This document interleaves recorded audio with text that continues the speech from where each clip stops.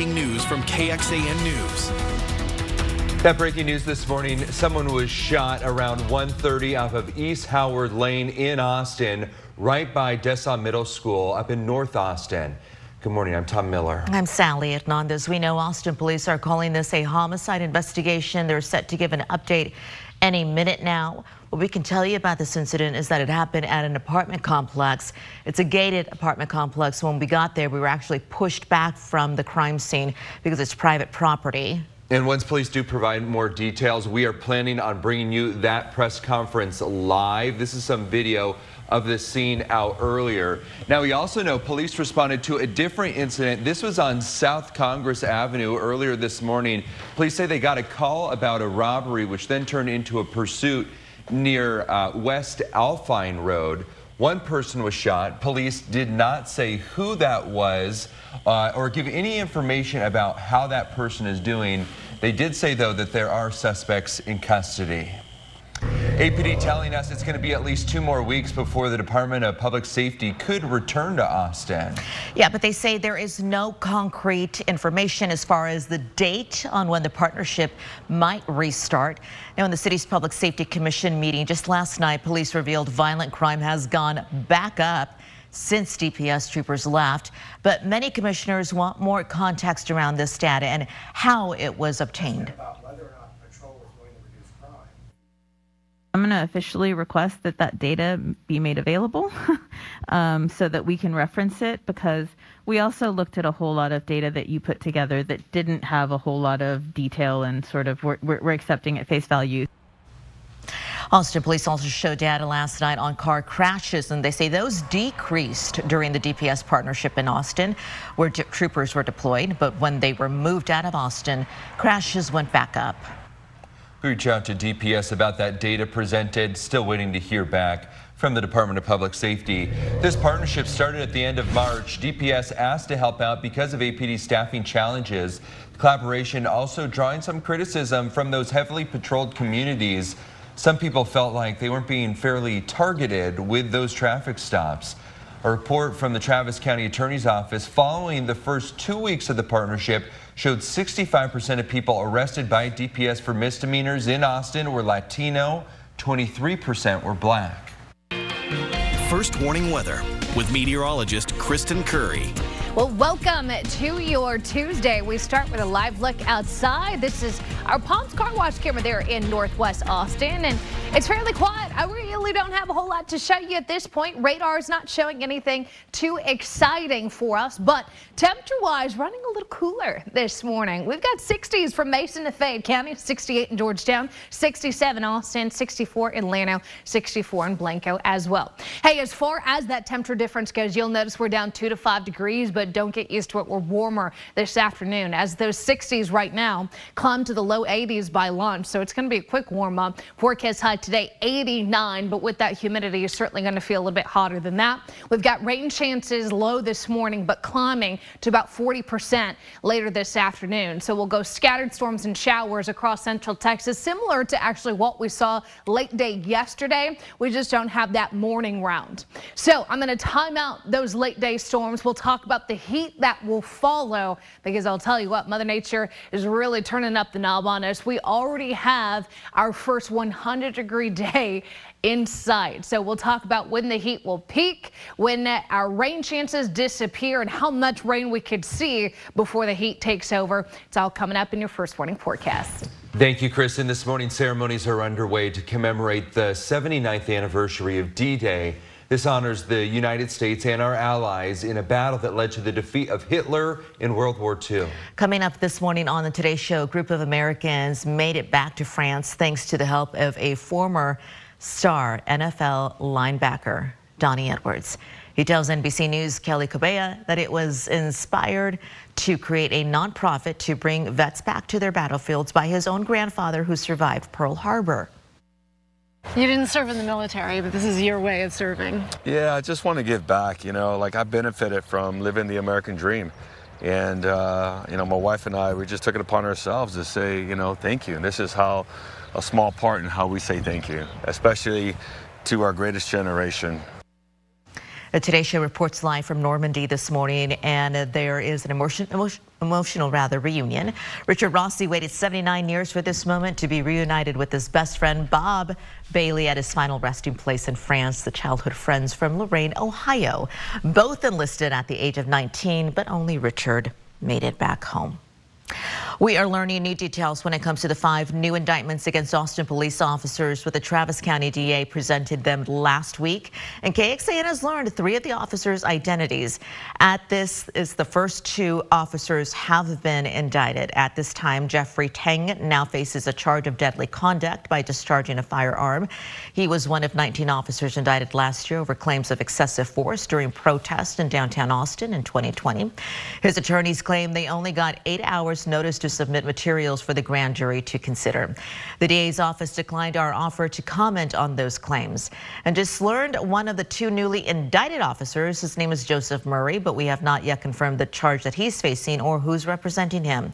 The other newly indicted officer is Joseph Pecci. Okay, it is 4:35. Let's go back to that East Howard Lane shooting and the Austin Police Department giving an update.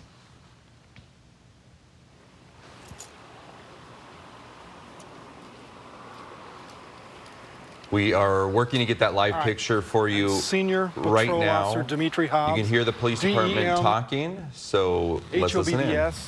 This morning at 1:33, a call comes out for shots fired.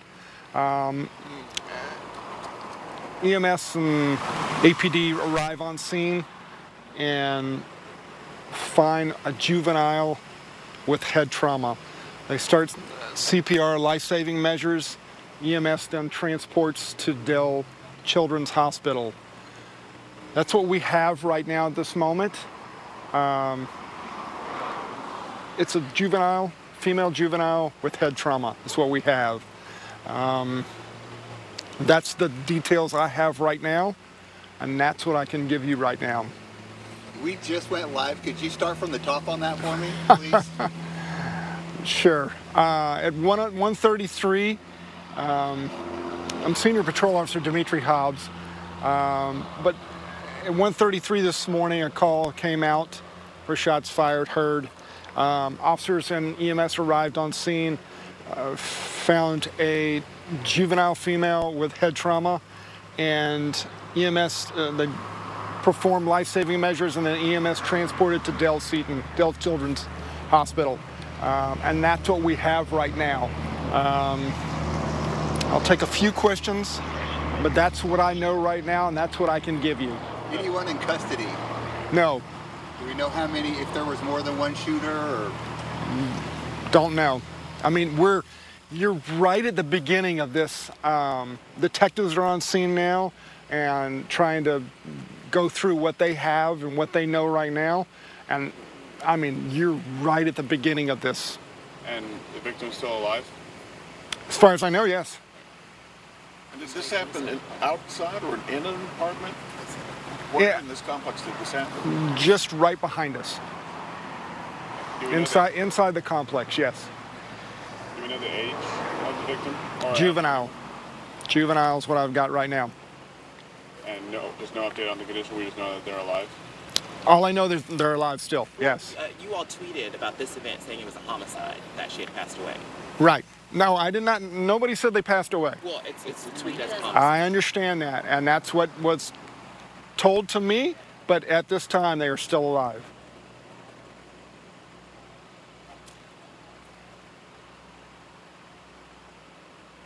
Anything else? Just to be clear, did it happen inside an apartment or did it happen in the parking lot? From what I hear, inside of an apartment. That is the Austin police officer spokesman, Dimitri Hobbs, giving us an update on the situation that they have unfolding right now on East Howard Lane at an apartment complex. What we first thought was a homicide because we were told by the Austin Police Department. Turns out the update is that the person who was injured in this incident is still alive. Yeah, saying it's a young girl who suffered some sort of head trauma. They weren't clear on whether or not that was a bullet wound or different trauma. Clearly the questions are ongoing. We're going to work to get some answers on this, and we'll have updates as they become available. We'll be right back. Investigators are still trying to figure out what happened after a private jet crashed in Virginia over the weekend. NBC's Tom Costello has the latest as investigators have made their way to the remote crash site. Hey guys, good morning. We are learning a lot more about this plane that crashed in Virginia. And of course, as you know, on board was a mother and her 2-year-old. They are from New York. She's a real estate broker, Adina Azarian, and her daughter, Arian. They were on their way to the Hamptons on board this private plane owned by her father. On board also a pilot and also a nanny. Somehow the pilot became incapacitated. It now is a possibility, a leading possibility, that in fact they had suffered an air decompression event inside the plane, no oxygen inside the plane, because within 15 minutes of leaving Tennessee, the pilot stopped communicating with air traffic controllers. The plane then flew all the way to Long Island, then did a U-turn and came back. But if the pilot's incapacitated, how could the plane do a U-turn? One leading theory is that he had pre-programmed the autopilot, go to New York, and then fly back to that same point in Tennessee. And once they hit the waypoint on Long Island, the plane simply went to the next waypoint.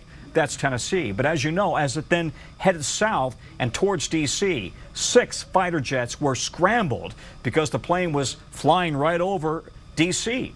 And those fighter jets determined that the plane was, in fact, the pilot was unresponsive and the plane was no threat given its altitude. The plane then crashed in this very rugged rural Virginia forest. Investigators took 4 hours to hike into the crash scene, trying to piece together the pieces and try to determine if there's any clues as to what led to this tragedy involving this family from New York and, of course, the pilot and the nanny. So we're getting into all of that. We'll ask the NTSB what they're looking for in an exclusive interview coming up on Today.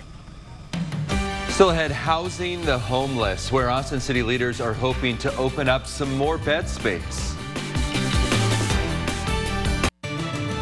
Good morning. A live look outside from Northwest Austin, our Palms Car Wash camera, 183 there in the background. Hope you're having a good start to your Tuesday morning. And want to tell you about a spot familiar with people experiencing homelessness in Austin. It could reopen its doors. Salvation Army closed its downtown homeless shelter. This was back in April. Yeah, not too long ago. KXAN's Grace Reader explains how the city is working to reopen the shelter and who could run it. It's not easy. Felicia Ross is one of the thousands of people in Austin without a place to sleep tonight. I generally try to stay where there's cameras, in an area like Republic Square a few nights ago. We met Ross outside of the Salvation Army's now shuttered downtown shelter. The building that once offered roughly 200 beds is currently closed, but the city of Austin is trying to change that. The city needs more shelter capacity. We have about 4,000 or 5,000 unhoused folks in this city. We truthfully don't have enough space currently for all those bodies. City leaders want to lease the space from the Salvation Army for a year to get those beds back. According to the city, Urban Alchemy, the group that's running the Arch right now, will be tapped to operate the shelter and provide services during that time. Austin City Council could sign off on the plan later this week. What my hope is that we are able to serve the population that was there. It's something the Downtown Austin Alliance says is much needed. The group had high praise for Urban Alchemy and said they hope, just like at the Arch, people will feel safe inside and outside of the shelter. And that takes more than just the operator. That takes city support, police support to ensure that the area remains safe. It takes other efforts to ensure that the area remains clean. The city says as for who will be allowed to stay in this building, that'll be worked out during contract negotiations. But the shelter has previously served women and children, something Ross says is much needed in this area. They need to do more for women. They're not doing enough. Grace Reader, KXAN News. Grace tells us that the city will spend roughly $1.2 million to lease the space for a year starting July 1st, and much of that will come from Austin Public Health's budget. Now, last month we reported on a new property the city of Austin is turning into a shelter for people experiencing homelessness. The marshalling yard near the airport will be a temporary shelter as part of an attempt to expand the number of beds that the city's offering. A portion of the 70,000 square foot building will create up to 300 additional beds.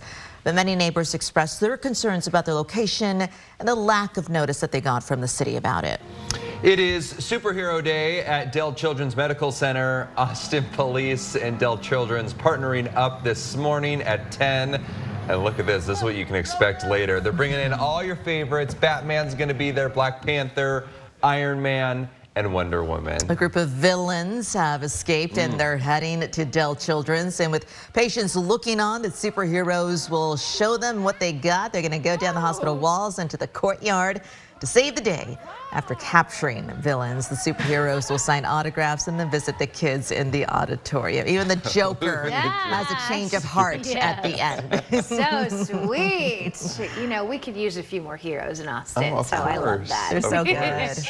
All right, let's show you what's going on with your forecast here. You made it to Tuesday, and we made it through the storms we had yesterday, both in the morning and the afternoon. I do expect probably one more day of stormy weather, and then our focus turns to heat. So as you can see this morning, not a whole lot happening. Clouds and radar, quiet temperature, 67 degrees. We've got calm winds out there. Everybody pretty much sitting in those mid to upper 60s at this hour. 70s by late morning, and then we are back into the 80s today. Forecast high 89 here in Austin. I would say most of us in the mid to upper 80s as we top out this afternoon, but the rain chances slowly on the rise as we get into the later part of the day here. So as I put this into motion, not expecting a whole lot this morning. Maybe, if we're lucky, an isolated storm, but I'm expecting the daytime heat to act as a trigger for the better chance of rain and showers and thunderstorms later this afternoon. So that's the 40% beginning around lunchtime, continuing through about 4 or 5 o'clock, and then things wind down as we lose the sun